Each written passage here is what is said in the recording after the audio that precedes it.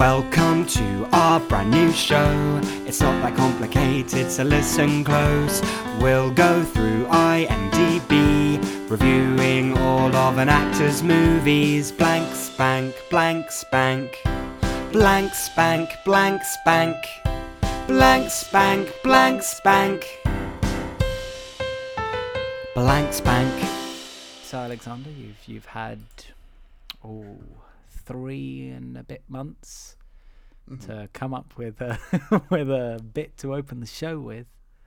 Let's see what you got.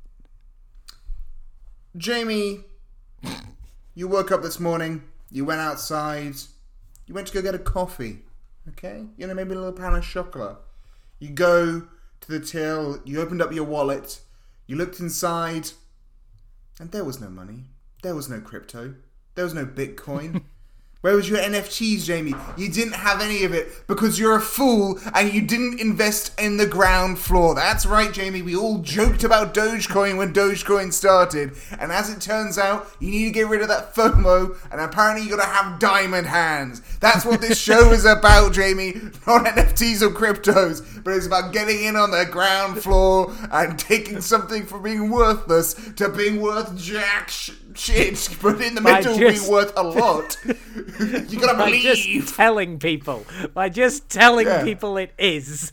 Just confidence alone. That's all I needed. I didn't need my wallet. I should have just told them that I already owned that pan of chocolate and that coffee.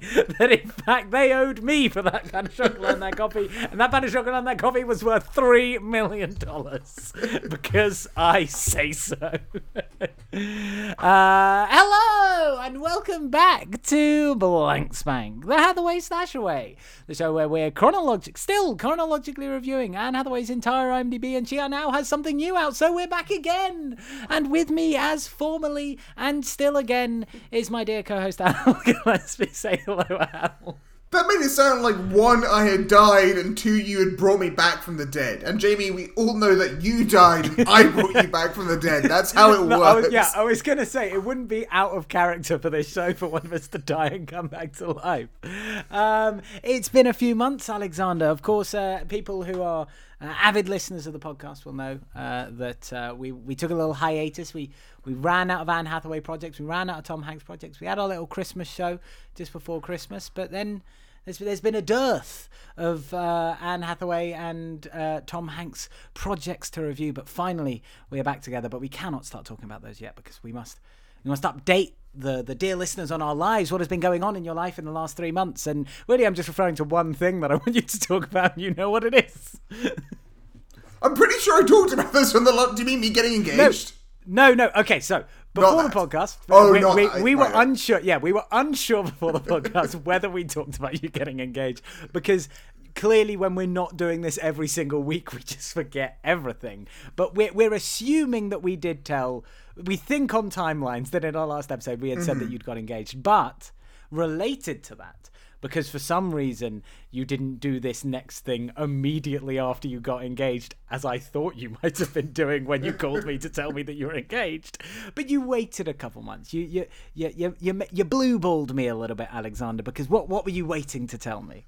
Jamie, I think it's called edging.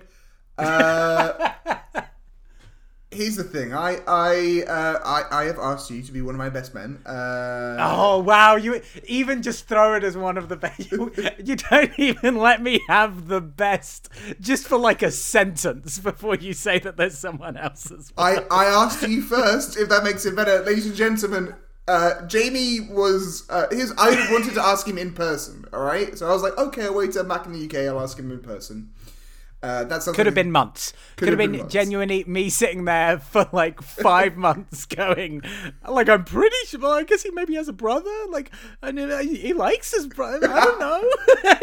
His brother doesn't listen to the podcast, so, I mean, how much can he like him? Look, I'd envisioned it that we'd be at a pub in London, most likely Waxy's little sister, that I'd buy you a pint, and I'd say, hey, do you want to be my best man? You'd be like, oh, yeah. And then you buy me a pint, and that'd be lovely.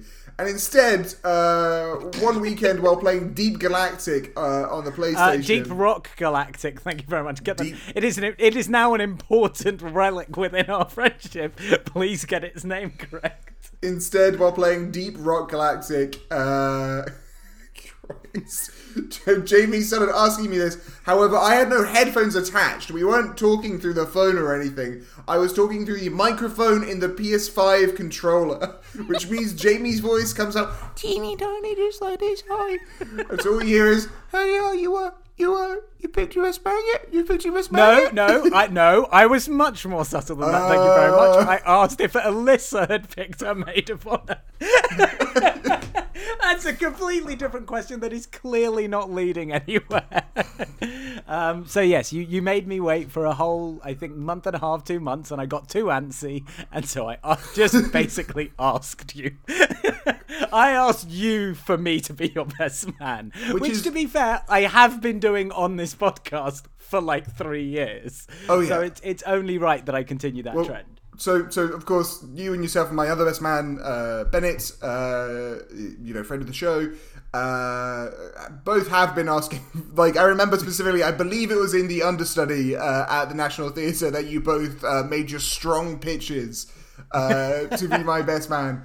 That did, to be fair, your campaign was more aggressive than Ben's. Ben definitely went with like a subtle, touchy. And having an aggressive marketing campaign is only apt for what we are reviewing this week. For Anne Hathaway is now starring in We Crashed, based on the rise and fall of the, I'd like to say beloved, but that's probably just factually inaccurate, WeWork. Al, did you ever in your time in London work in a WeWork? Yeah, not in London though, in Manchester. But yes, the company I worked for had a Manchester office, which I went up to once to do a presentation for. They were at a WeWorks, and it was much nicer than our office. It was much nicer. Oh. That's the thing about WeWorks, and we'll get more to into the show, is like, the core idea isn't terrible. It was just run poorly. Very poorly. Yeah, well, I mean, were there people there shouting, "When I say we, you say work, we"? 100%. Jamie, as is depicted in the show. Of course. And naturally, there was also a fuck closet, That's what they showed me on the tour. They were like, guys, of course, we're modeled off the original one. Although, as far as we can tell, there is not a fuck closet in... I mean, we'll get into this, but there's a confusing level of... There are WeWork offices, which are places where normal, like, non-WeWork employees hire out space for anyone who doesn't know what a WeWork is, it was just an office building where people could hire out offices so that, companies didn't have to have their own buildings. Jamie, get your bloody boomer brain out. That's traditional office spacing, all right? It's a shared office space, hot desking environment where the idea basically is if you're an incubator, if you're a small company with only 2 or 4 people, hiring out an entire floor somewhere, it costs a lot of money. But hiring out a shared workspace where maybe you get a little bit of an office with glass doors, or maybe even you're just getting a desk, much cheaper than a traditional way to rent space, and you don't have to do it from your basement. But within the show, there are obviously those buildings which are the business of WeWork or the product of WeWork. But then there's also the WeWork offices for people who work for WeWork, and that appears to be where the fuck closet is. But it is almost counterintuitive that WeWork has their own offices. Yeah. That shouldn't be how it works, right? Surely you should be your own proof of concept, and you should work in a WeWork. Why do they have their own separate office? I thought the whole point was that you don't need that. I think they modeled their head offices after the actual product offices. But, Jamie, what you need is power, all right? You know what's not a big dick move, Jamie? Like, working in a shared office environment. If you're a CEO of a $47 billion company, and you're just like, oh, look at me, I'm sitting at a hot desk. No, fuck you, man. That's right. Get yourself the big table. Shout to get yourself some chicken salad, all right? I want some chicken salad from that Chinese place down the road. Go get it for me. There's not much to say before we start diving up. I assume I'll have put this in the episode title or something. The first 3 episodes all dropped at once a couple of weeks ago. And so we are reviewing those first 3 episodes. And then we haven't really decided how we're going to do the rest. We might do like 2 episodes at a time and then the finale, or we might do 1 a week. Who knows? Really just depends how much we feel like doing this. But we are reviewing the first 3 episodes today, which came out on March 18th of 2022 on Apple TV+. A streaming service that seems to just consistently have lots of money because it's Apple, but are just throwing it at people. It is based on a podcast by the same name. The creators themselves have a little bit of a background. So those creators are Drew Cavello and Lee Eisenberg, both of whom, Lee Eisenberg especially has worked on The Office as both a director and a writer and an executive producer, and had a few other small things here and there. It is, of course, starring Jared Leto and Anne Hathaway as Adam and Rebecca Newman. Adam Newman, the founder of WeWork, and Rebecca Newman, his wife. It also has Carl Marvin as Miguel McKelvey, the other co-founder of WeWork. And it has a smattering of other people as well. One of whom is definitely recognizable as one of the doctors on House, but I cannot remember his name, nor can I spot his name, obviously, from the Wikipedia page because I'm bad at my job. But outside of the top 2, it's not a particularly well-known cast. It is now releasing weekly on Apple TV. There's very little to say outside of that because most things that are produced for Apple TV have the story of so-and-so signed a deal with Apple and then they made a TV show. It came out. Unless you have anything else particularly interesting. I don't know if you've listened to the podcast, Alexander, or had even heard of the podcast before you... So I had heard of the podcast. I'd heard of there are lots of books about WeWork in particular. You might not know this about me, Jamie, but there's an age you reach as a man where your favourite books taste tends to become non-fiction, and more specifically non-fiction about startups failing. That's a subgenre I deeply love. I would recommend Bad Blood, which is the book about Theranos, which is better than the TV show about Theranos. And I would also recommend Super Pumped, which is also being made into a TV show with Joseph Gordon-Levitt, but as of yet, not yet. But it's I just love that genre. Like, there's something about, like, hey, look, these people have... Because what it inevitably is, and we'll get to at the end, but, like, is, hey, someone has a good idea, and they are good at selling things, but they are not good at running a company. And venture capital is very good at giving money to good ideas, but doesn't necessarily care enough about how good these people are actually running businesses. And if they can sell hard enough. Which I find fascinating. So I unfortunately haven't read the books. I will maybe try and read the book or listen to the podcast before the next episode, so I can give us a little update. But I won't, because I can't read. So that is We Crashed. As I say, we are diving into the first 3 episodes this week. So Alexander, it is... What do we before we do that, we of course must do 6 Degrees of Tom Hanks, which is where we played against 6 Degrees of Kevin Bacon, but we tried to connect this TV show to our erstwhile season 1 star Thomas Jeffrey Hanks. We also have decided that we're going to set a little restriction on ourselves, which is that as we're going to have multiple episodes on this, we will do 6 Degrees of Tom Hanks for this episode. And then we'll do it again in the next episode, but we are not allowed to use any of the people that we used in this episode, if we remember that. I have mine. I think I can do it in 3 steps. I know what steps I just can't remember how. I think you can do it better than this, but I'm walking my way through.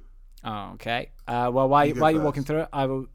So Jared Leto, who keeps getting cast in things, and it fucking pisses me off. weird man. The reason he keeps on getting cast in things is because of his famous role in Dallas Buyers Club with one Mr. Matthew McConaughey. Matthew McConaughey is in Wolf of Wall Street with Leonardo DiCaprio. Leonardo DiCaprio is in Catch Me If You Can with one Thomas Jeffrey Hanks. That's pretty good. I will say, like, Jared Leto, like, has been in more than just Dallas Buyers Club. I understand that, but most of the reason why he's got all of the other ones is because of Dallas Buyers Club, and he's not been good in any of them. Did you not like Lord of War? That was a great film with Nicolas Cage. Great Panic Room, people like that. The real big one was Requiem for a Dream. Back in 2000, I think, really kicks off a lot of his, like, bigger films. Yeah. He's also in Fight Club, which I did not realise. But that actually... Yes, he plays the guy who gets... the blonde guy who gets beaten the shit out of by Brad Pitt in the Fight Club. Nice. So anyway, here we're going to go. We'll start off with Jared Leto as well. So we'll go Jared Leto. Jared Leto was in House of Gucci. Alongside doing another one of his silly little accents, like he seems obsessed with doing now. Sorry, Jamie. To be fair, that film is sinisterly. So I agree. I don't know why anyone in that film was doing an accent, but they are all doing accents. He's just doing the most accent possible. I understand that, and then he got cast in this as well, where again the person he's playing does have this accent, but why does Jared Leto keep forcing himself into playing fucking roles where he's got these silly little accents? Who told him he's good at them? That's the good shit. This one is, we were talking about this before the show, which is like, how cool is it for Jared Leto from, like, Kansas to be playing an Israeli dude? And the answer is, it's not for us to answer. It's not for us to answer. But if I were to often answer it, I feel pretty uncomfortable with it. If someone else who has a more learned opinion would like to disagree or agree with me, feel free. But I feel pretty uncomfortable with him playing Israeli man. What I will say is that Anne Hathaway in this also plays a Jewish character, I believe, but much less. What? You're looking confused. No. I'm not looking confused. That's just my face. That's just your face. Okay. You're making a concentrated face, and I was like, "Have I said something really dumb?" I'm very focused. It's obviously there's been a lot of, like, specifically playing the Israeli character. There's been a lot of conversation about, like, people who aren't Jewish playing Jewish characters in the last however long. Obviously, that's a conversation. Lots of people have lots of thoughts about it. I think we will just stay out of that. But it's interesting how, like, Anne Hathaway also plays one, but, like, a lot, by one I mean also plays a Jewish person, but a lot less visibly than, like, Jared Leto just coming in with, like, very hard Israeli accent in this. Yeah, very hard Israeli accent. And I'm fairly sure that the person he is supposed to be playing is not ethnically white at all, and yet Jared Leto, I'm fairly sure is Cajun. No, he's. I believe he's Ashkenazi. Oh, sorry. Sorry, Jared Leto is Cajun, but the guy. Yes, Jared Leto is Cajun. I thought you were saying Jared Leto is Ashkenazi. Well, then, in which case, I have no issue. But no, I believe he's he's not Sephardic. He's Ashkenazi Jewish, I believe. He's at least, like, a similar skin color to UI. Is maybe the best way to phrase it. Moving on from the controversial section at the beginning of the podcast. I like how we said we weren't going to go into it, and then we were like, but, like, what if we just did? What if we just went into it for, like, 4 minutes, both of us bumbling around at a topic we do not know enough about? All I know about is Jared Leto makes me uncomfortable, and it's probably actually nothing to do with the character he's playing. I just don't like Jared Leto, and I want people to stop casting him in things. And his silly little accents. I think that's the thing, right? Jared Leto would be a lot more palatable if Jared Leto every now and then just played normal characters for a bit, like normal actors do. Because if all you want to play is, like, extremes of a character, how great is that? Is it great that he won an Oscar for playing a trans woman? Almost certainly not. Not for me to say, probably not. Is it great that he's doing this in this accent? I don't know. Was it great that time he sent a condom to his castmates? Used condom to his castmates from Suicide Squad? Oh, that's right, people. I didn't forget that. All right? What did he do to Anne Hathaway in this? Stop this monster. He's just going around Hollywood and just sending used condoms to people. Enough is enough. But then again, you watch one video of the real Adam Newman, and he's basically pretty similar to when I started watching this was like, why the fuck did this guy get his inspiration from what's his face from The Room? I can't remember the name now. Adam, Tommy Wiseau. Tommy Wiseau. I was like, that's really weird. And then I watched some videos of Adam Newman. I'm like, oh no, Adam Newman's quite a lot like Tommy Wiseau. And you know what? I guess if you're in Hollywood and you're like, who are we gonna get to play this like freaky little guy who's like Tommy Wiseau? You know what? Jared Leto is probably high up on that list to play this freaky little guy. That's true. That's true. Anyway, we should get into the actual plot of it, because we have 3 hours worth of TV show. What I'm going to say is we're going to move along with judicious speed because we're already 20 minutes in. All right. Yep. I think we're going to treat the first 3 episodes largely like one long thing. I guess we'll just say that within the episode when we get to it. But we're going to move along with a little bit of speed. All right. Okay. Jamie. Oh God. It's a big day. This TV show begins like all good TV shows would. Newspapers are back. That's right, they said newspapers were dead, but they're not. The Wall Street Journal has put out a hit piece on Adam. What's Adam doing? He's in a really big house. He has an assistant come bring him a bong, and he's just smoking on this bong. I've never smoked a bong, so I assume that's how it works, and not just like really weird, but it looks weird, and it's not a thing to do on your big day. Adam doesn't know it's a big day for him. He goes into work. He's like, hey, I'm not going to do the accent. Hi, guys. How you all doing? And they're like, Adam. Look, I've had to deal with this guy's freaking little accent for 3 hours already. I don't need someone doing an even worse impression of it. Guys, it's not offensive. It's my impression of an offensive accent, okay? That's like, it's double ironic. Don't worry. So anyway, he goes in and the board are like, Adam, you dickwad. The Wall Street Journal has a paper that says Adam Newman built WeWork and may destroy it. But Adam's like, this is a fucking hit piece. This is bullshit. Or, we've got our IPO next week. We're still going ahead. And the board are like, dude, you think this is about the IPO? And he's like, yeah. And they're like, no, you're fucking fired, dude. You're out. Leave. Yeah. And Tim and Anne Hathaway get in the lift, and they go down the lift, and they're like, "Oh, actually, no, wait. To be fair, we've literally skipped to the end of the episode." No, you have. It starts off with that, but also I love how we were like, we're going to move with speed, and you're like, detail-wise, they go in the lift, they sit in the lift, they get out of the lift. But I also did accidentally just skip to the before he finds out that he's fired. It cuts back. We do a little flashback. Some non-traditional linear storytelling, lads. Get used to it. It's going to be the entire fucking show.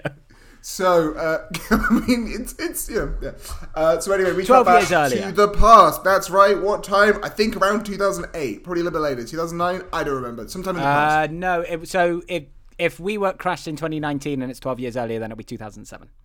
Sure. So, 2007. These are the details that are important, Alexander. We cannot skip past. Our audience deserves to know whether it was 2007 or 2008. So anyway, it's 2007. Adam is a broke college kid who's recently moved from Israel to New York, and he's going around and he's selling products door to door, largely. Yeah. So he has 2 products, Jamie, one of which is not terrible. One is the collapsing heel, which injures his assistant in an attempt to sell it, and the other one is a little baby grow but with like knee pads, and he's like, babies can't tell us if it's recession proof. Babies can't tell us if their knees are sore, so how do we know? Which is great. Also, you say college kid. I believe he is like 30 at the time, but he's gone back to like business school or something like that. In New York he's going door City. to door.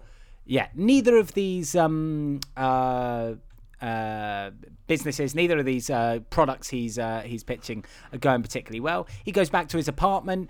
He asks a guy. A lot of lift content in this TV show. He's in the lift, and he asked a guy who's clearly a neighbor, like, "Hey, you wanna like come chill?"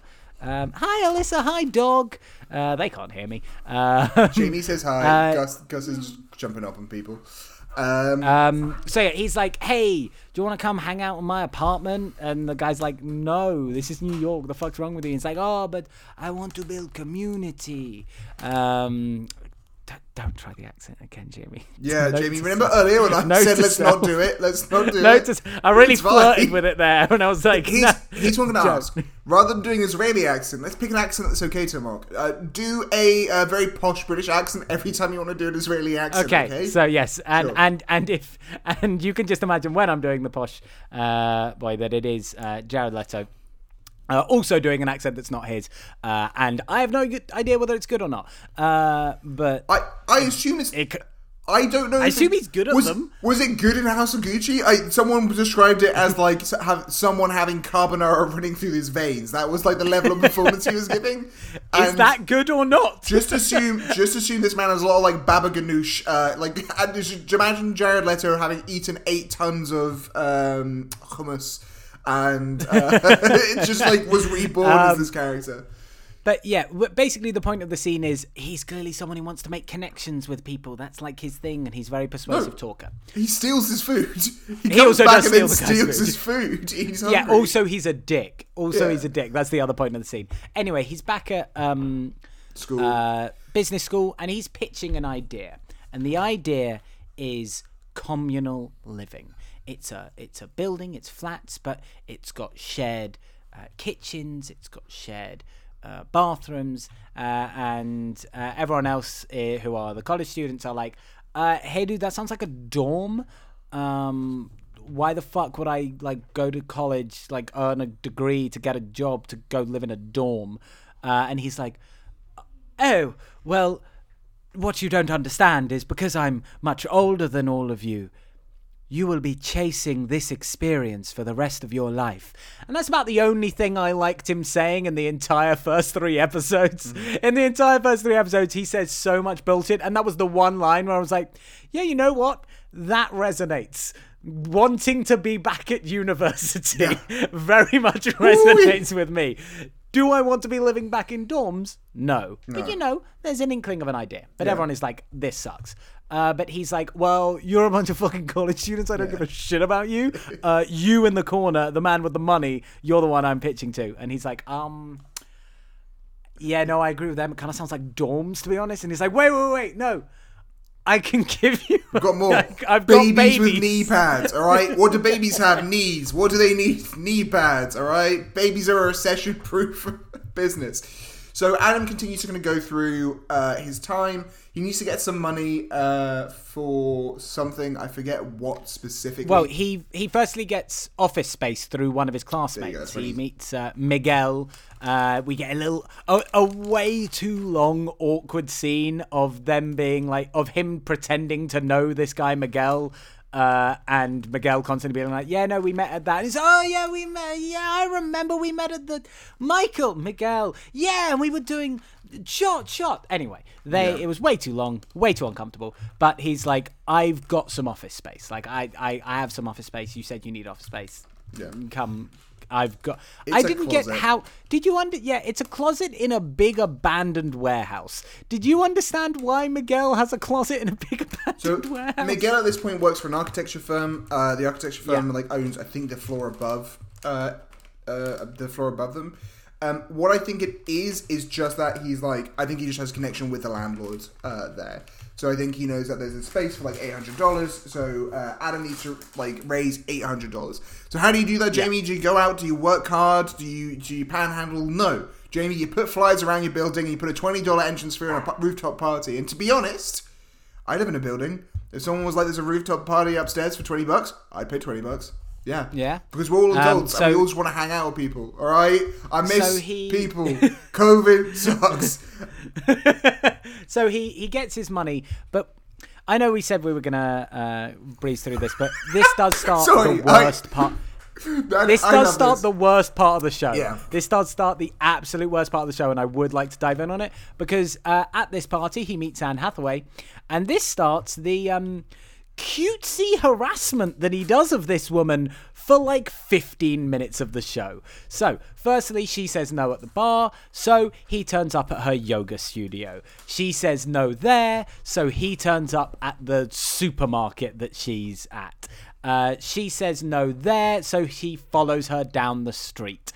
And at that point, For some reason, she says yes. Oh, he has no, been to get- harassing this Yeah, to woman get and him stalking off her. Bag. Like the Well, reason yeah. is, I think, to get him off.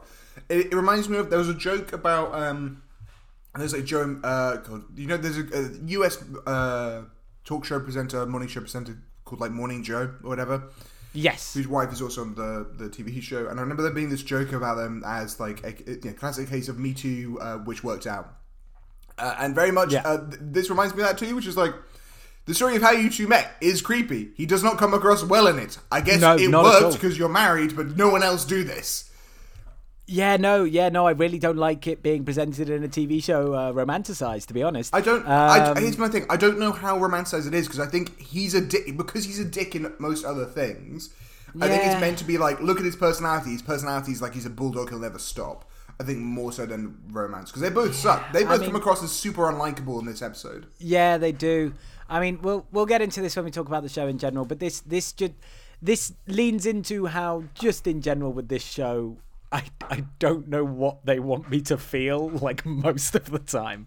I don't know whether I'm supposed to be supporting this harassment. But anyway, they go on a date. It goes poorly because he turns up like 20 minutes late, but he also finds out that she's getting underpaid at the yoga studio. So he turns up and barges into the he also yoga then studio. doesn't pay. So he turns up. She's like, I'm going to leave. Oh, yes. Sorry, no, yeah.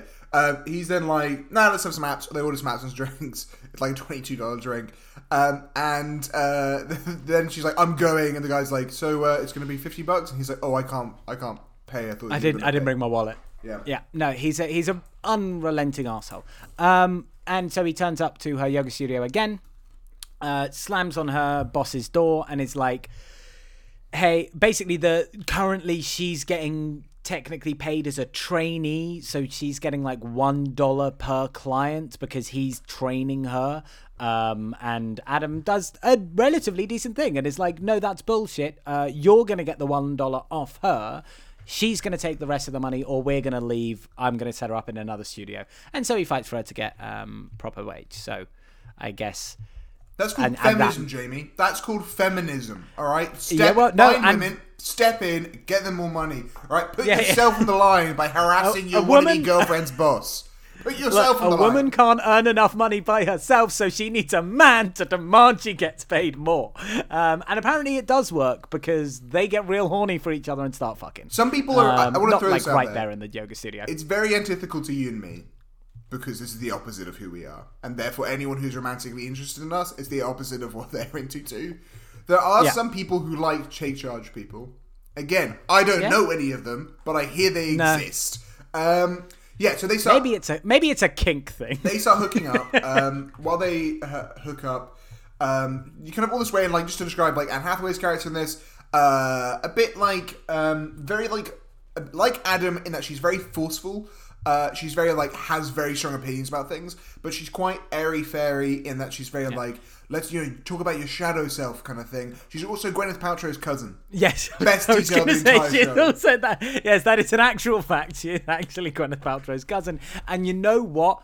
Totally makes sense.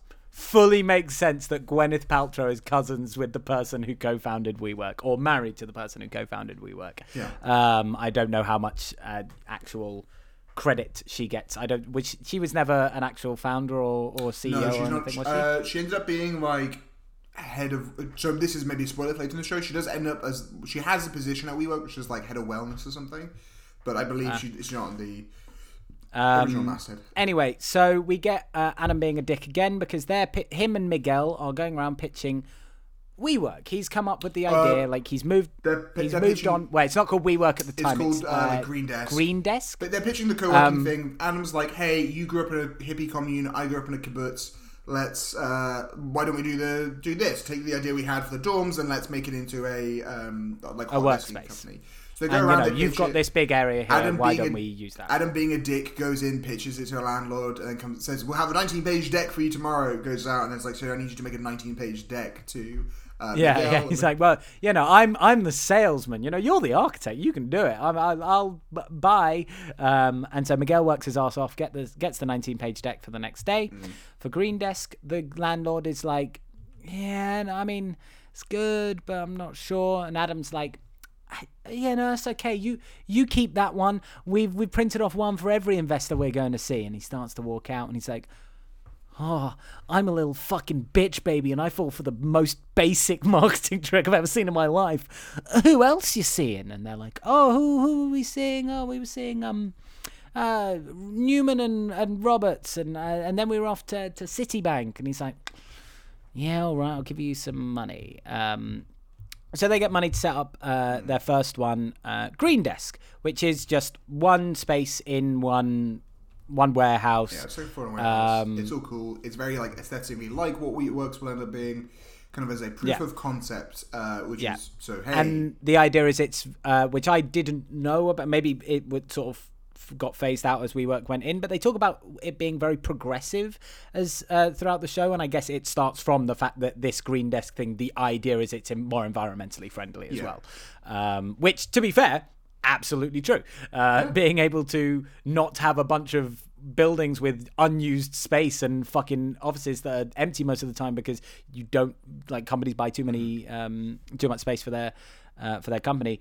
Having a shared space works and is more ecological. No, definitely. And it definitely, and what we can see at this point is that it has that community vibe to it, right? It's got a community spirit. People really love it. They're having a lot of parties after work. You know, it's, as he says, it's kombucha during the day and then unlimited beer taps at night. And the beer tap thing was very much, even when I went up to the Manchester thing, such a selling point for them. And again, I can't stress this enough. I will sell out so hard for beer taps at work. This is a selling point which more companies need to recognize.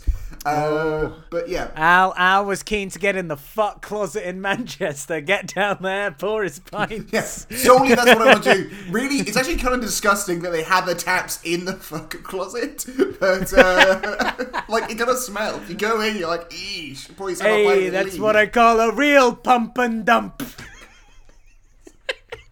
That joke is too good. That's a good joke. Thank you very much. Things are generally going well with Green Desk, but they want to. They talk about this early on. You know, the whole everything you want. What takes a good idea to a great idea is scalability, and he wants to scale it up. He's not happy with just their one office. They're going to get more, so they go to their old landlord, and they basically get bought out of their of it even for 500,000. Yeah, it's a big 500,000. I think actually the inciting incident for this is Adam goes to a restaurant with Rebecca. Is it Rebecca? They go to. While they're at the restaurant, he sees the guy who rejected him earlier. He goes up and he says, hey, look, you should have invested because we're going to make 200 grand this year. And the guy goes, wow, 200 grand? My secretary makes more than that, bitch. And then heartbroken, this is his Joker moment. I've gotten very obsessed with watching movies and deciding where the Joker moment happens with people, and this is his Joker moment. He goes, we need to scale faster, scale harder. So yes, they go out, they sell out for 500 grand. They then have 500 grand. That's great, 250 grand each. They're like, cool, proof of concept. We prove that it's worked. It's going to be really easy to get more money. They start going around. They start trying to get more money. It's 2008. No one's investing in this. Everyone says no. Everyone's like, you have not a chance. At some point, they get one meeting with one like really rich guy who also happens to be Jewish.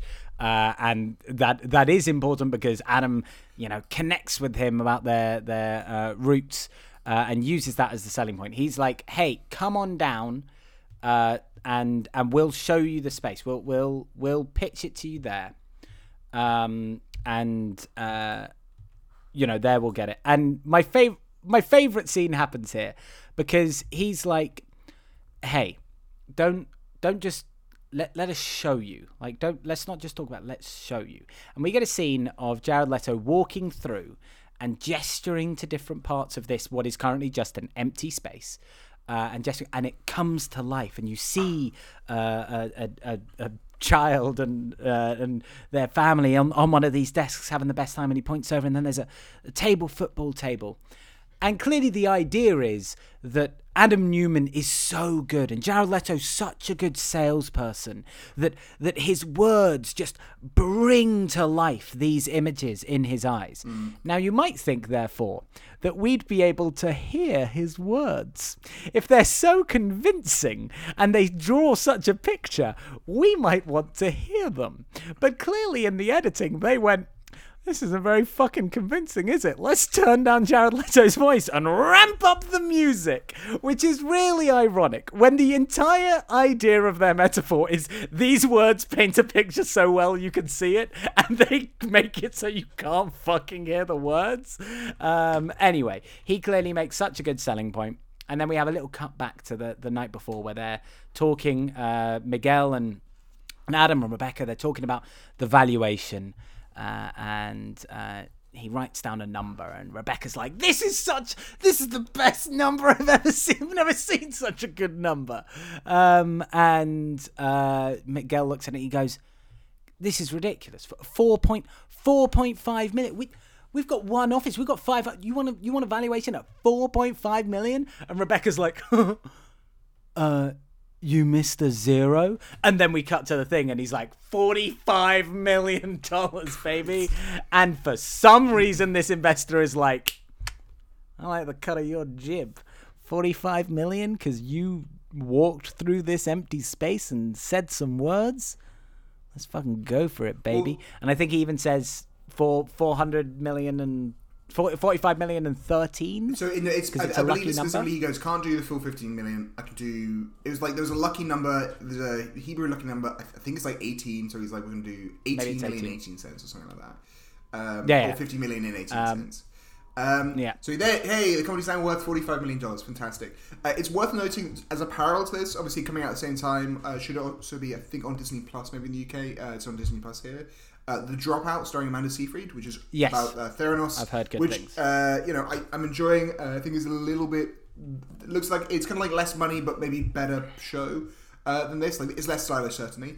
Has a similar moment where she's on the boat with the guy who founded Oracle. And the guy who founded Oracle says, and I think it's true, which is, look, at the end of the day, no one's really pitching and investing in your idea; they're investing in you. So you gotta be very you got to be bullish about this thing. You got to be like, I want that money. I want the fucking money. And I think that's what Adam has. Whereas, like, the Theranos person wants to be that person. So Elizabeth Holmes wanted to be a founder. She wanted to do those things and therefore had to make herself into those things. Adam was naturally very charismatic. And therefore, when he's like, show me the money, they're all like, show me the money. Anyway, episode 2. So episode 1 ends with the thing I spoiled about how it ending before. They get their 45 million and then we cut back to the future where he gets fired. They go down in that famous lift. And I believe we also see that in the future is worth $47 billion. So we see that it goes from a $45 million valuation to a $47 billion valuation.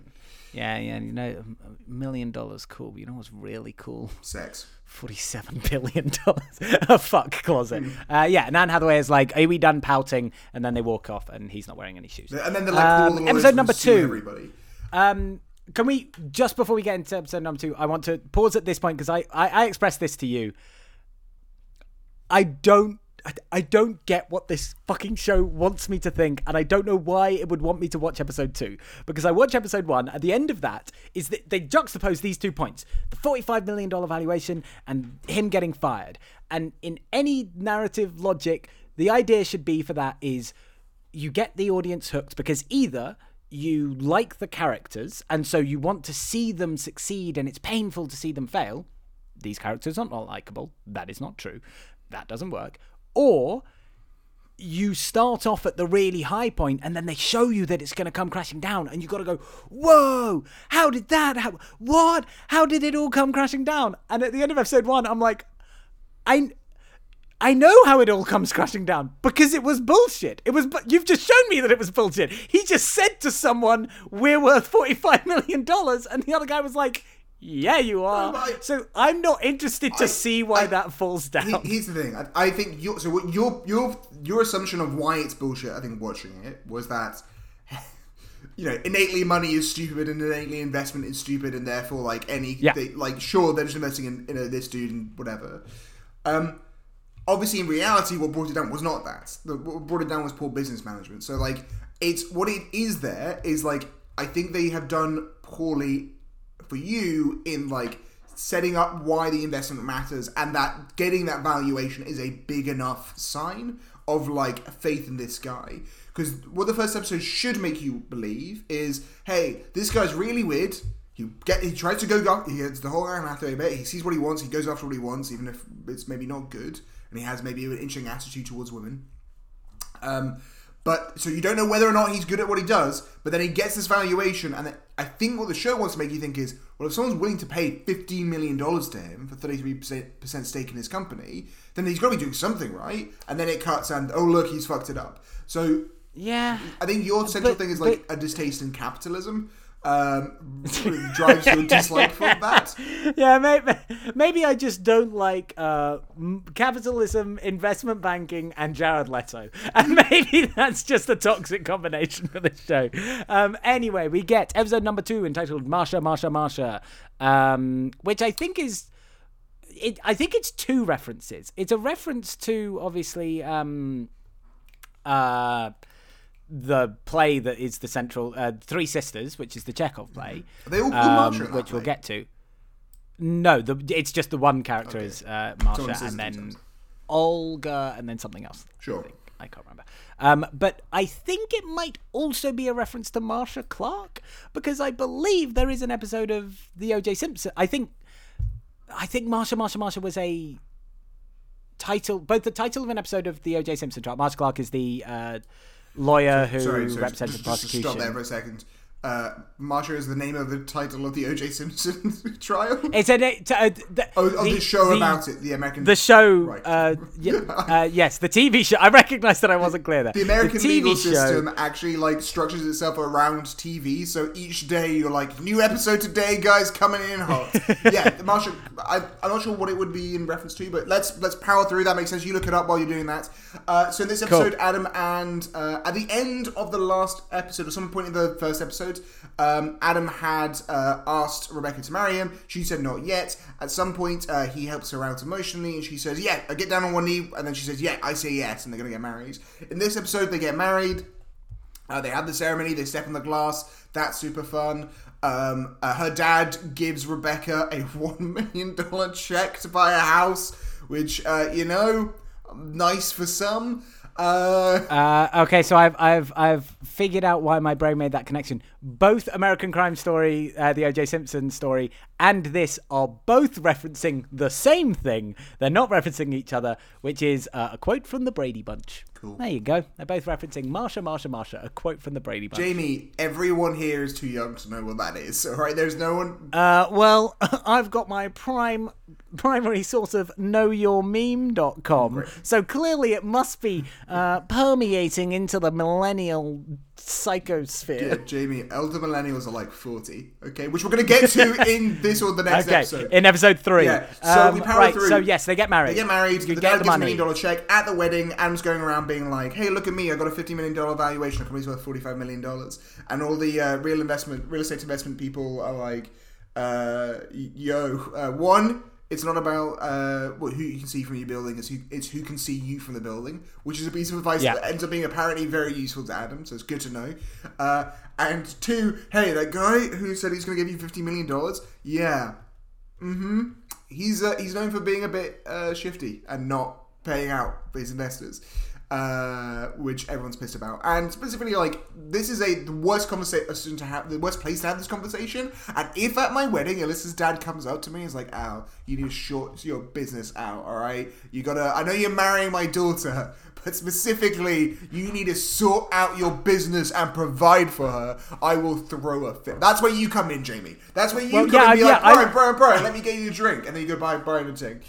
I was recently told by my mum that it is part of the best man's duties to, like, look after and cajole, like, the families of the bride and groom. I was not aware of this. I mean, this is above my pay grade, man. Luckily, it's going to be fine. Because, you can be the good cop, but it can be the bad cop. You can be the bad cop, but it can be the good cop. However you want to do it. You've met my family. They're not particularly rowdy. we just take Alyssa's dad into another room. It's very easy to like. Again, Brian is a lovely person.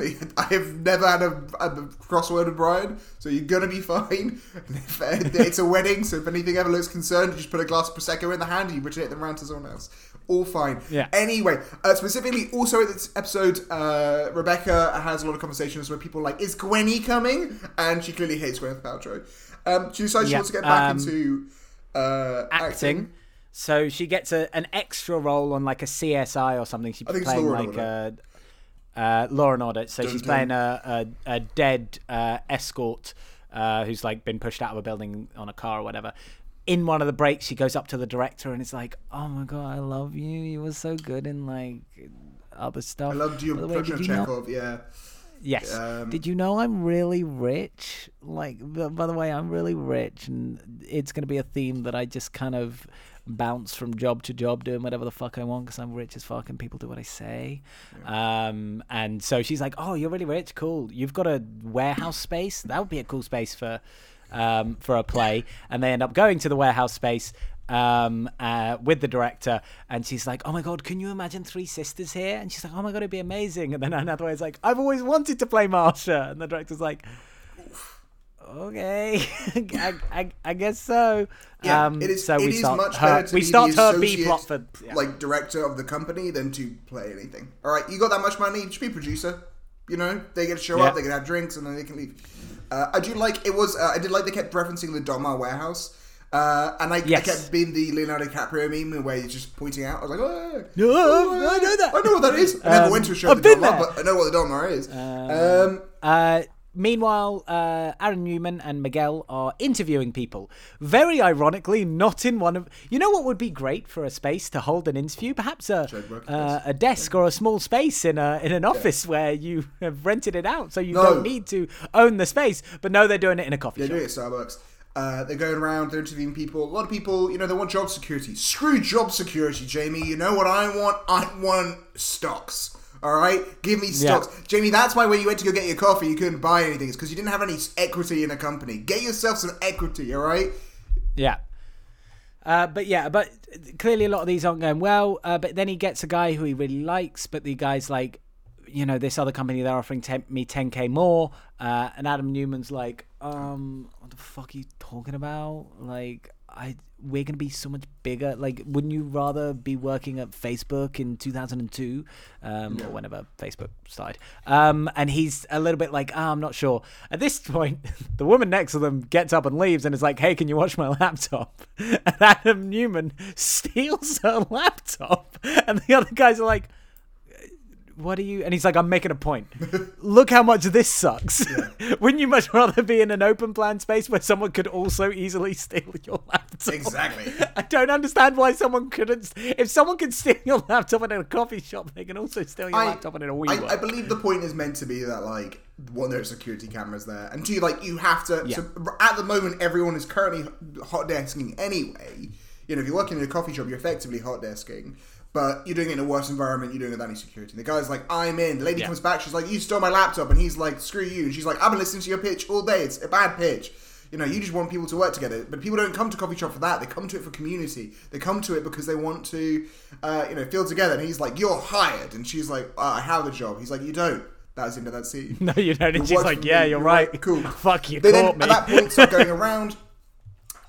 This is skipping over a big bit, which is like Adam doesn't get the money. They don't have the money coming in, which kind of screws them over because I believe they have the lease already on this place, or they need to start doing it up. This screws them over. What Adam then does is he proceeds to take the $1 million that Rebecca's dad gave for them to get a house and put it into the company. At which point, you really hope you'd give her some equity. I know they're married, but like maybe write something up where she gets some equity if you put $1 million into it of her money. Plus the $500,000, so that they put everything into the company. They do it up. They find a sex dungeon at some point, which is terrifying. Doing it all up is all great.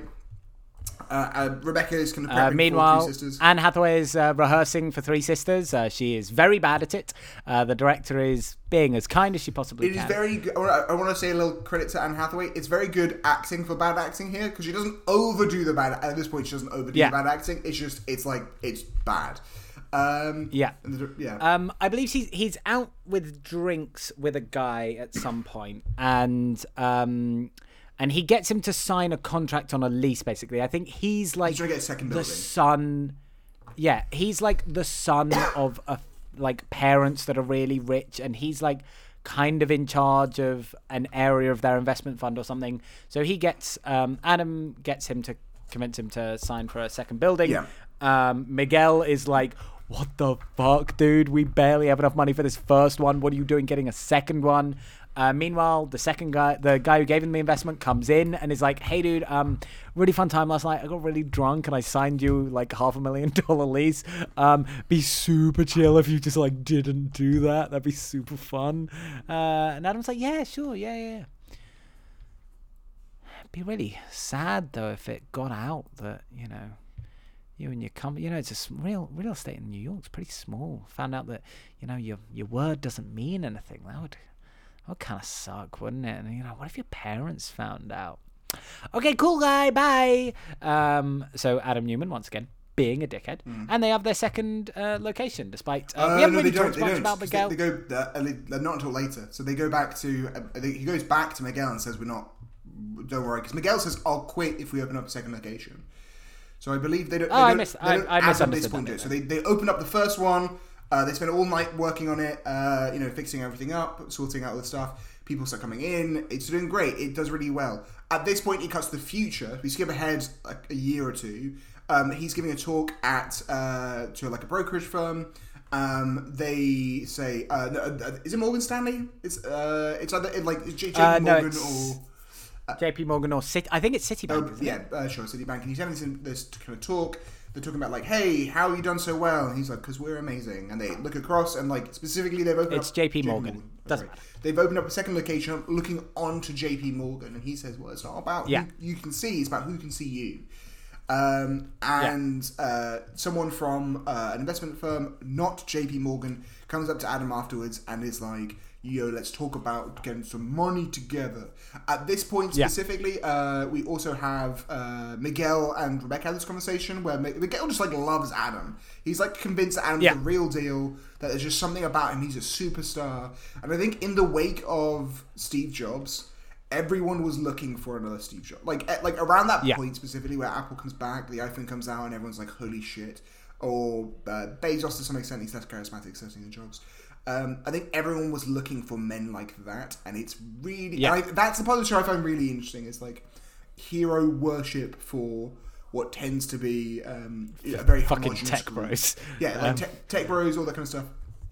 That's the end of that episode. That's the end of the episode. I think before the time skip, you also have Anne Hathaway's play, which is terrible. Where it's terrible, and also.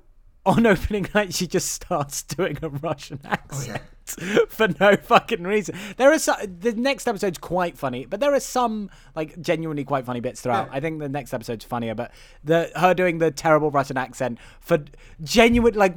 It's never established why she does this. It's really weird. She just fucking does it on opening night. Then she. It's really weird. It goes badly. So she goes and cries after the show because clearly she thinks it's done badly. But then immediately she goes to the director afterwards and was like, "Oh, that was fun. Don't think I'm gonna be an actor though. It was fun for me for that one time, but I'm not gonna do it. Also, I think WeWork needs this space back. Bye." And she's like, "What? We've got other shows coming in here." And it's like, I don't know. Anne Hathaway's character is also a bit of a dick. Yeah, no, I mean, I think it's because it's a case of like armor yourself so you can't get hurt kind of thing. I think she is self-aware. I think she's more self-aware than Adam, certainly. But that like she decides to make she says this in a later episode where she's like, it's a choice to get hurt, like it's a choice to feel bad feelings. And so she I think that's what she's doing here. I think she's deciding that she can be cruel and that can make her impervious to pain. We skip to the next episode, which looks mainly at the summer camp. We also haven't talked about the intro credits to the show, which I actually quite like. Probably my favourite credits of a TV show for a while. Jamie, you know what I love when I turn on TV every Thursday to watch this episode? Seeing a big old horse's ass. That's right, we open on a big old unicorn butt. Because if people don't know, the term unicorn in entrepreneurship circles is a startup or a privately owned business with a valuation of $1 billion or more. So you get a unicorn walking through a WeWork office, and it's pretty cool. I also should at this point say, because I would be remiss if I didn't mention, because it's the one criticism that my girlfriend has, the music in this show fucking sucks. Yeah, it's not great. The music is like royalty-free music that they found on YouTube. It's really bad. Anyway, yes, as you say, episode 3, which is all about summer camp, and WeWork is fucking great. This is where we get into it's a lot of it based at the WeWork offices where they have their own office, which I think is bullshit. They should work in a WeWork. Anyway, we meet a woman who's new to the company. She's like just been hired, and there's like a whole queue of people behind her as well. But then we get a big montage of everyone's drinking all the time at work. There's a fuck closet. People are boinking all like rabbits all the time. Can I ask? Because I didn't tune out, but I kind of like looked away for a second, and then I come back. She's then on the bus. She's kind of jumping through time, right? She's getting a little bit tired in time. Yeah. Is it implied that she was assaulted at any point? Because I do not believe so. No, I think it's just to intimate that people be fucking. Yeah, and that it's an uncomfortable working environment. I know definitely there were allegations of sexual misconduct.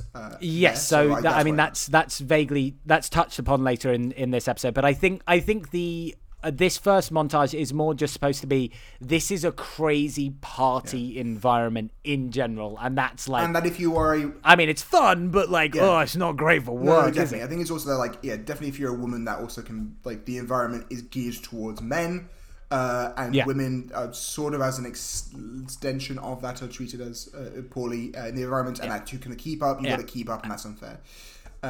Again, that's touched on later in this episode, which we'll get to. But then they are on their way to Les Raquettes in New York. Jamie, you said you weren't going to do any more offensive accents. You said you weren't going to do any more offensive accents. I will only do accents of languages I can speak. Thank you very much. So they are on a WeWork summer camp. Which is a really weird thing. It's like a music festival, basically. The Newmans, they landed on a helicopter. They're like 3 hours late. Everyone's waiting for them. Adam Newman, and I'm told that this is true to form for these sorts of companies where they throw these things. Adam Newman gets up on stage like he's a fucking rock star. Like, we have 10,000 square acres. We're the hottest shit. When I say we, you say work. We work. And like, I can't fucking imagine ever liking my company enough. Like, especially when it's just a fucking company like that. Like, I can get it if like it's a real passion industry, like you're working in the theater industry, so you really fucking love making the theater that you do, or but even then I can't imagine just fucking loving your company and like chanting for it. It's deep, it's like cult like. It's really odd. No, I agree. I think it comes down to this, right? Like in the wake of Facebook in particular, so companies where people got paid in shares, effectively in the early stages. Yeah, there were so many. Like, if I'm correct, there are a lot of Silicon Valley now, or even just like San Francisco.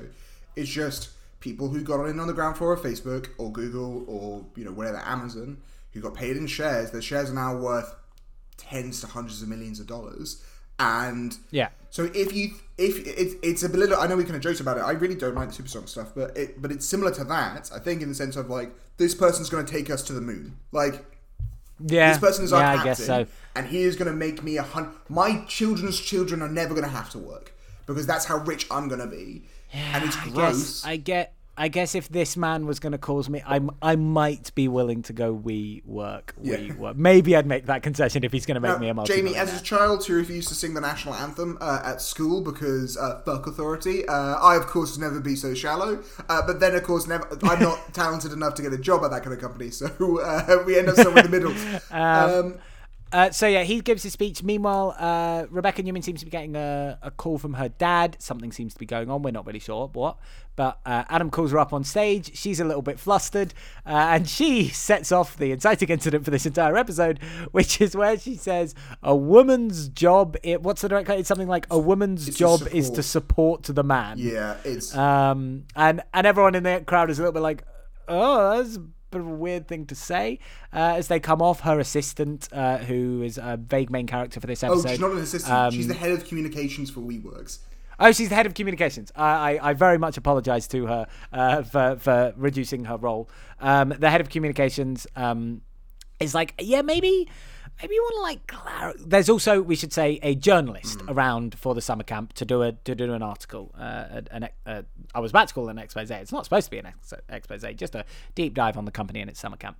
So she's like, yeah, maybe you should clarify that. Like, it just doesn't sound very like progressive and feminist to say that. And Adam and Rebecca are like, what are you talking? She just loves me. Like, what is totally fine. Yeah. Reader, it was not totally fine. We then cut to the episode. Like, for the most part, actually, this is a less eventful episode. So like the major plot points of the episode are this. It's largely a Rebecca focused episode. Rebecca's having a tough time. Yeah. We find out that Rebecca's dad is going to go to jail. I couldn't figure out what for. I figured out what he did like 2 decades ago, which we'll get to, but I didn't figure out what the issue was right to be now. Tax fraud. Because she basically said like, oh, it was his accountant's kind of thing, so it's likely like he falsely decided. And her dad is like asking her for a reference, like a character reference, which I didn't know that existed in courts of law. Like, just get your daughter to say some nice things about you, and the judge might be like, I'm not sure it does in the UK. Does it surprise me about the US legal system? The same legal system where you have to pay cash bail to get out? I don't know, dude. I've seen character witnesses, so I know it's a thing, but it's the idea that she's just writing a letter to the judge being like, please don't be too mean to my daddy. He's really, like, just in crayon. Like, the episode of Friends where Joey writes the character reference for Monica and Chandler, they're like, we thought it was really cute you got a child to do it. It's basically that. So she's spending the episode trying to say something nice about her dad, which she struggles with, because as we find out, her dad set up a company called the American Cancer Foundation. Yeah, which didn't was nothing to do with cancer whatsoever. So people would donate money to the Cancer Foundation, commit fraud. and I guess he didn't technically steal $1 million from cancer, because it was never going to go to the cancer. He didn't take it away. He set up a front basically to trick people and stole people's. So he just stole people's money under the guise of donating. I think very specific. And this was like 20 years earlier when she was a child. And he got caught, but he didn't end up doing jail time. Jamie, it was an LLC, so I believe it was a limited liability company. So the company itself was found guilty of fraud, but because it was limited liability, I think the company was found guilty of fraud, not that he was found guilty of fraud. Although the judge makes him say, "Do you know your company committed fraud? Do you know what that makes you? Say it." And he's like, I'm a fraud.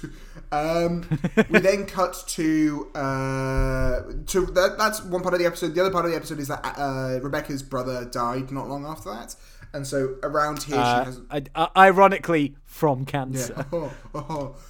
God did not like the new Rebecca. So specifically, they're kind of going around. She's having all these flashbacks.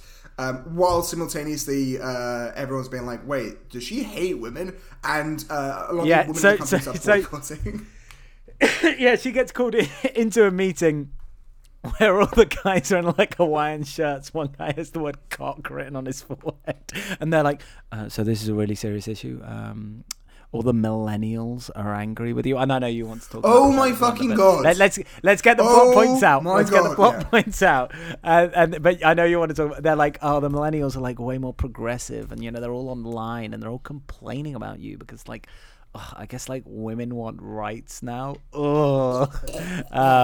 What you said kind of was like you had lived in the 1920s, like ooh, big boo boo. But yes, you want to talk about the millennial issue. Jamie, do you know what the year you have to be born at to be considered a millennial?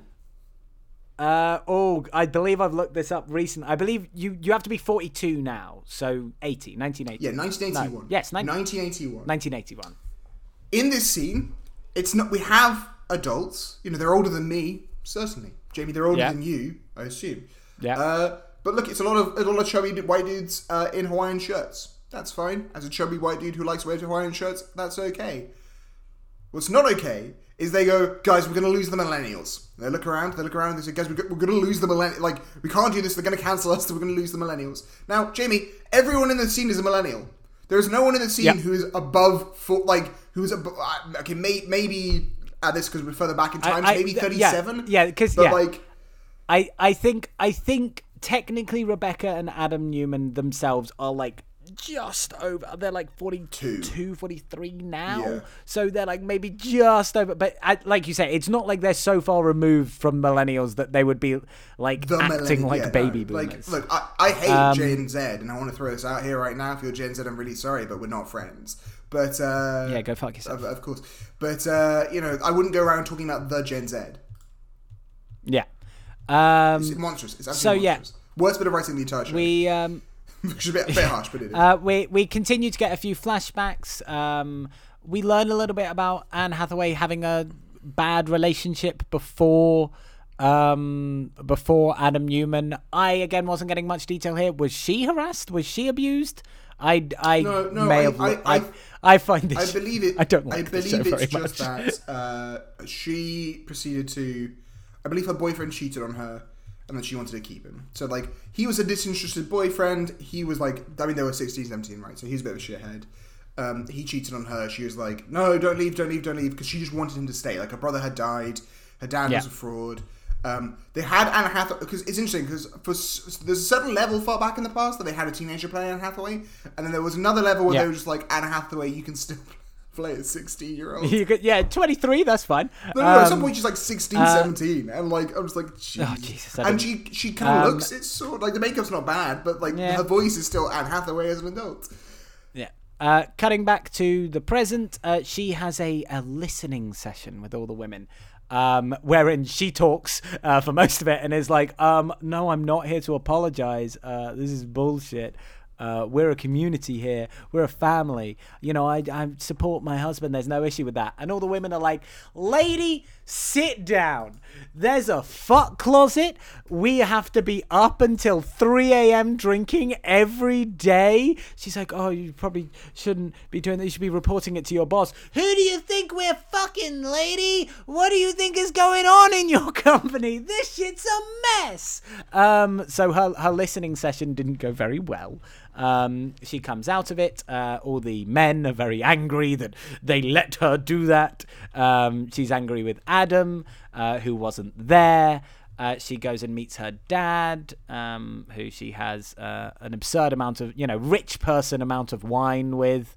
Big old glass, fill it up way too much. It's like, no, you got way too much money to be able to pour a wine glass that big. And basically he... I can't remember. What does he say in this scene? Literally, all he wants is to get the character. He kind of views her very transactionally. He's like, you're going to write me a great reference. You're going to write me a great reference, right? She's like, yeah, sure. So she then writes a reference saying, my dad, a fraud, but not a bad man, has changed after the death of my brother. That's sort of that it. And the next day, she's meant to give she goes out looking for Adam because she thinks... she and Adam go to a silent disco. She doesn't have a fun time at the silent disco. She comes back. She writes the letter. She then proceeds the next day. I think she's told, hey, you got to give this speech about apologizing to women. Also, you got to talk to this journalist first. And the journalist, she basically says, look, I'll give you some gossip if you can not publish the story. Yeah, I'll give you some gossip about Gwyneth Paltrow. And then also subsequently we learn they fire their head of communications and hire this guy to keep him from publishing the story, basically. Yeah, which is like, it's treated as a, like, just a... That's fucking huge. Like, what the fuck? That's crazy. They fired their head of communications and hired some random fucking journalist dude who they hadn't even fucking interviewed just so he wouldn't, like, what? That's bonkers. I want to hear her story. What the fuck's going on there? So that's, and they do, the end is forced to drive back in a car with her big bunny ears on. Rebecca then gives the speech and she nails it. She kind of says, look, sure, I do think it's just women should look after men. I also think men should look after women. That's right, guys. Feminism. You didn't let me finish what I was going to say, and now she gives a good big speech. And that is the end of the episode, give or take, is... and you know, again, for some reason this convinces all the women in the crowd who are like, there's a fuck closet and we're getting harassed at work, and she was like, but we're a family, and they're like, you're right. I realise we made a lot of jokes about the fuck closet. I just want to throw out about the fuck closet. It sucks. We're not pro fuck closet. No. I agree the fuck closet shouldn't exist, but I also will defend to my dying days that the words fuck closet are funny. No, I can definitely agree with that. I can get behind you in the fuck closet, Jamie, and we can stand there and support the phrasing. You can right, anyway. So that is the first 3 episodes of We Crashed. What are we doing with the ratings here, Al? Are we gonna rate the first 3 episodes and then rate, or are we gonna wait? No, we're not gonna do each one. We'll do it as a block. So each time we record an episode, we'll rate the ones we've seen. So we obviously every time we review these things, we review based on 4 scales. We review on how good is the thing we are watching. How good was Anne Hathaway in the thing we were watching? We say how the Anne Hathaway America's Sweetheartometer, so how much is Anne Hathaway America's Sweetheart in this? Interesting question there. And then we decide whether or not it goes in our blank span. Alexander, important question though. What about Jared Leto entering the Anne's Man's list? Should we wait until the end of the series to decide where... I mean, spoiler alert, he's not going high. Speak for yourself, Jamie. I, for one, am a massive fan of 30 Seconds to Mars, so we can agree on that later. Maybe he'll change. Maybe I can change him. So we'll wait until the end of the series to do that. What are your general thoughts on the first 3 episodes so far? One, interestingly, I think these kind of stories are always better told either through books or documentaries. I think because often when you're talking about big financial concepts, I tend to think actually those details are quite interesting, but sometimes they need more explaining than a TV show wants to do. So like a TV show really tends to want to avoid talking about the economy too much or like about financial stuff because they think it's boring. And actually, it's not boring. It's really interesting. That's some of the really interesting stuff. Like, how does a company go from being worth nothing to being valued 47 billion to being valued at 9 billion? That's really interesting. And I would like to know more about the economics of that. And the show doesn't really touch on that, or doesn't really touch on... No, they seem to think for some reason the interest to this story is the love story, is the Adam and Rebecca of it all. And I mean... I guess they're kind of interesting. Like, Adam's a pretty weird guy, so I guess he's an interesting character. But I've got to be honest, I don't really care about Anne Hathaway. I think Anne Hathaway's doing a great job, but I don't really care about her character. That I don't care about her for multiple reasons. Firstly, because her plot is quite separated from the whole WeWork stuff, and that's why I'm watching the show, more or less. But also, you know, I've talked about this. I don't know how this show wants me to feel. Yeah. Like, it feels like this episode is I'm supposed to feel bad for Rebecca because, you know, she's had a tough thing with her family and whatever. But it's like, no, her dad's just a fraud. Yeah. Her dad's a fraud and a dickhead, and she's also kind of a dick. Like, I don't know what this show wants me to feel. I don't think it wants you to think, oh, poor Rebecca. Okay. I think it wants you to be able to either empathize or sympathize with her and understand her as a multifaceted character. But like, and I think it spends time on that. But like, she's not nice. She's not good. She does support her husband and she does help sweep under bad stuff, right? Like, she is very much out for herself. I think there are things where like, at times it wants you to sympathise, and I can appreciate why you'd feel like, oh, how should I feel? And I think because the show wants some level of ambiguity here. I think there is a fundamental issue with the show, which is that it fashions itself structurally not in the best way for me. I think a more interesting version of most founder stories are not told from the perspective of the founder, but rather told from the perspective of people around them. So, like, specifically, if we see Adam all the time, we know he's a fraud too quickly, dramatically for me. Yeah. Not a fraud, but like that he's a showman, right? Like he's selling you something and there's actually not much there. And I think if they had told it from this, like if each episode had been from the perspective of someone different, and Adam was still, big in that, but not necessarily, always seen as much, I think that'd be really interesting. So for instance, like if the first episode was told from Miguel's perspective, and the second episode was told from like her dad's perspective, I don't know, something like that.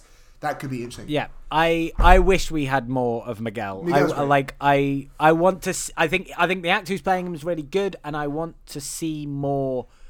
The clear frustrations, but potential admirations he must have, being in the role he's in. Like you say, it's more interesting to see how people around these people deal with being around them than it is to just see Adam Newman say that the company's worth $45 million and be like, yeah, it is. Because if you spend too much time with these people, you see how hollow they are. There's a look. Obviously, there's the case that like it's a Jared Leto and Anne Hathaway show, and so you're not going to pay the absurd amount of money you need to pay to get them on the show and not have them take up the majority of screen time.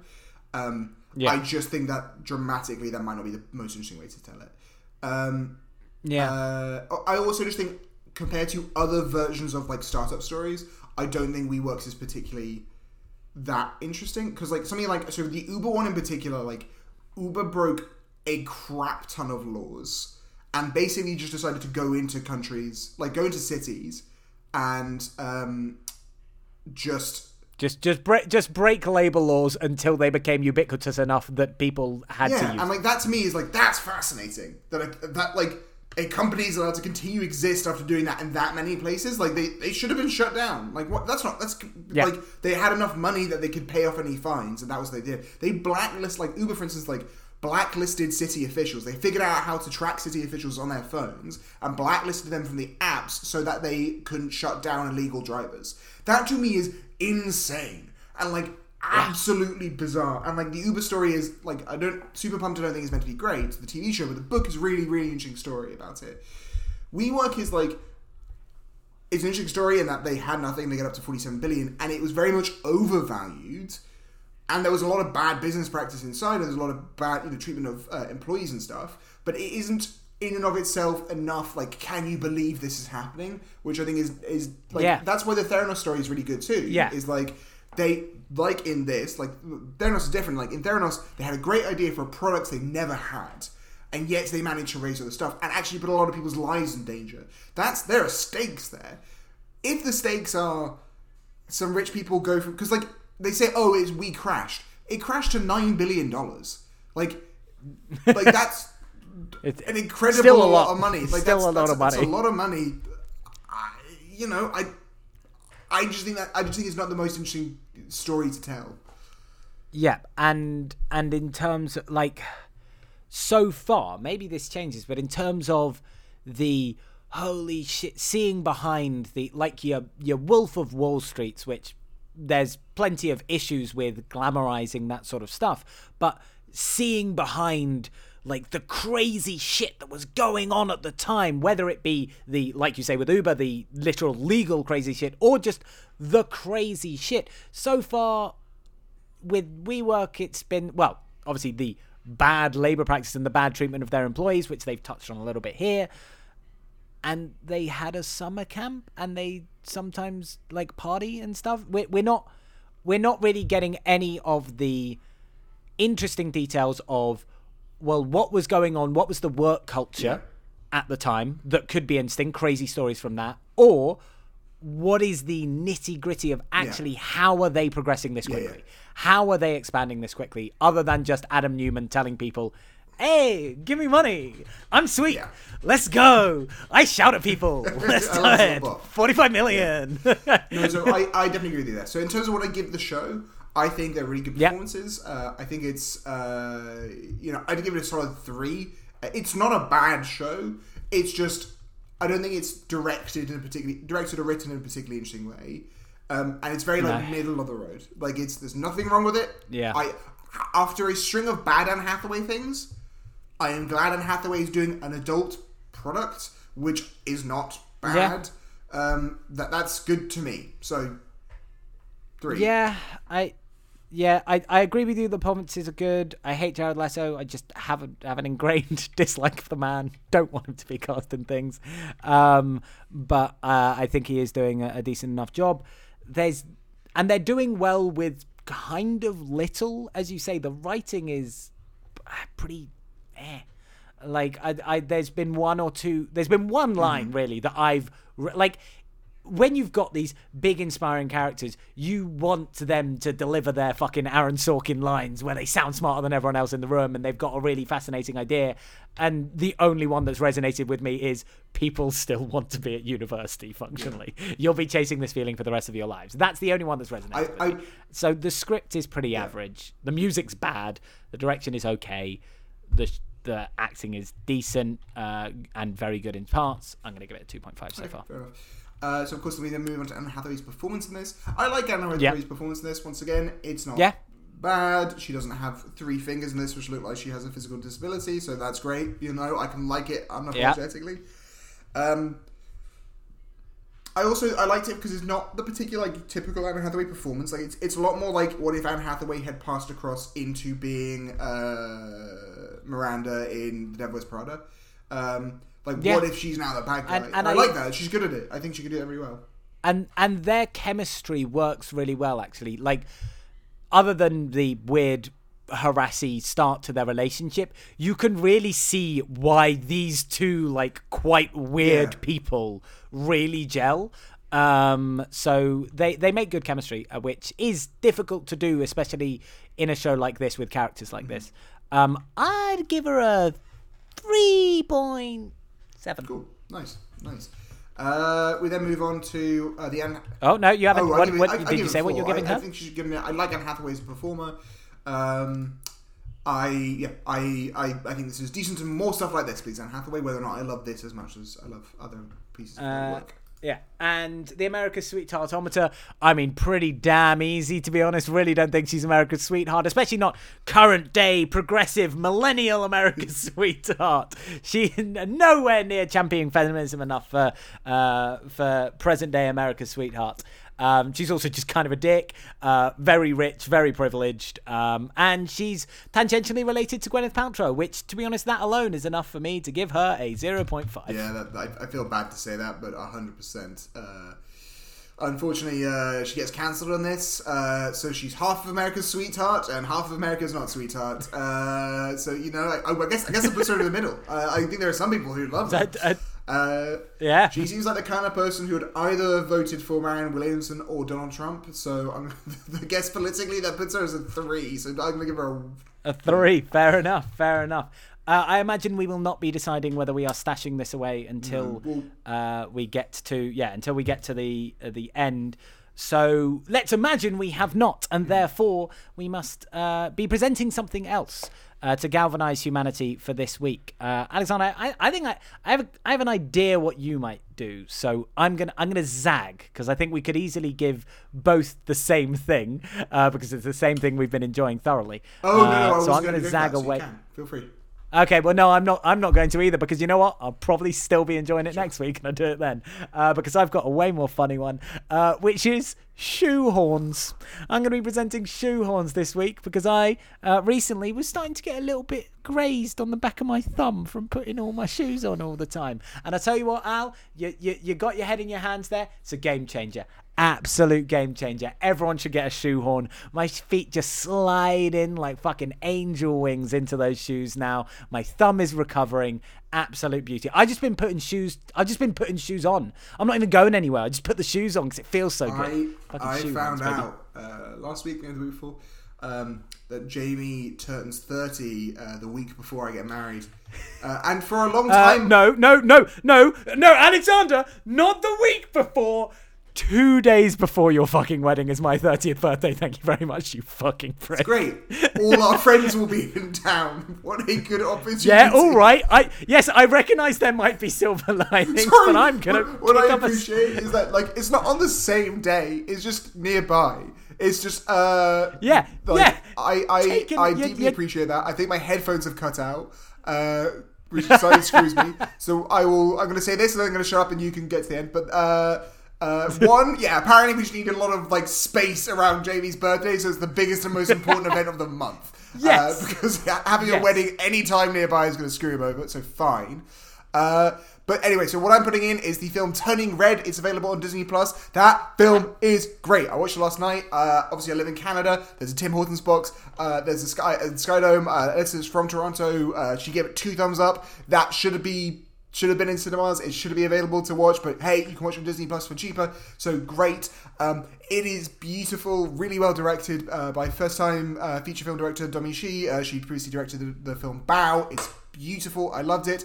I'm also going to shout out the Oscar movies I've liked, because the Oscars this weekend, it'll be too late for them. Drive My Car, 3 hours long, but really great. Do you like Chekhov? It feels like Chekhov, but a film. Great, you should watch it. Do I like any of the other Oscar movies? Dune, Giant Worms, that's kind of great. There's also West Side Story, that's the best one. West Side Story. If it weren't for the fact that there was a creep in the central role, we should all be talking about it 1,000 times more, but it is probably the best film of last year. That's all I'm going to have to say, as my headphones have completely cut out, so I can't hear Jamie. I think he's chuckling along, but actually you can see his face is just seething. He's seething at the knowledge that he has to have his birthday near my anniversary, and what that means is for the rest of the time, every time he's like, it's my birthday, I'm going to go, well, it's my anniversary soon, Jamie, so I don't care. Where are you getting me my gift? Where's my gift, Jamie? Anyway, you can wrap us out, because I can't hear you. Right, now Al can't hear me. I can rip him to shit. So firstly, it's not just that it's any birthday, it's my 30th birthday. I'm the oldest friend in our friend group. It's going to be the first 30th birthday in our friend group. I'm fuming about it. I might be having to travel to Scotland on my 30th birthday. Al's a dick. Anyway, he can't defend that. Also, he likes a girl movie for girls in Turning Red. Go fuck himself. Anyway, from that, we will see you in a week or two when we review a couple more episodes of this. I can't hear you saying, but Al is I think it looks confused dramatic. why I'm still talking for so long. He has no clue. Has no clue that I've been tearing him to shreds. So, of course, join us when we review more of We Crashed. So, from me, Jamie, and my co-host Al, that's one more in the bank. Dun dun dun dun dun. Blank's bag. Wow, Al knew. Holy shit. Blank Spank.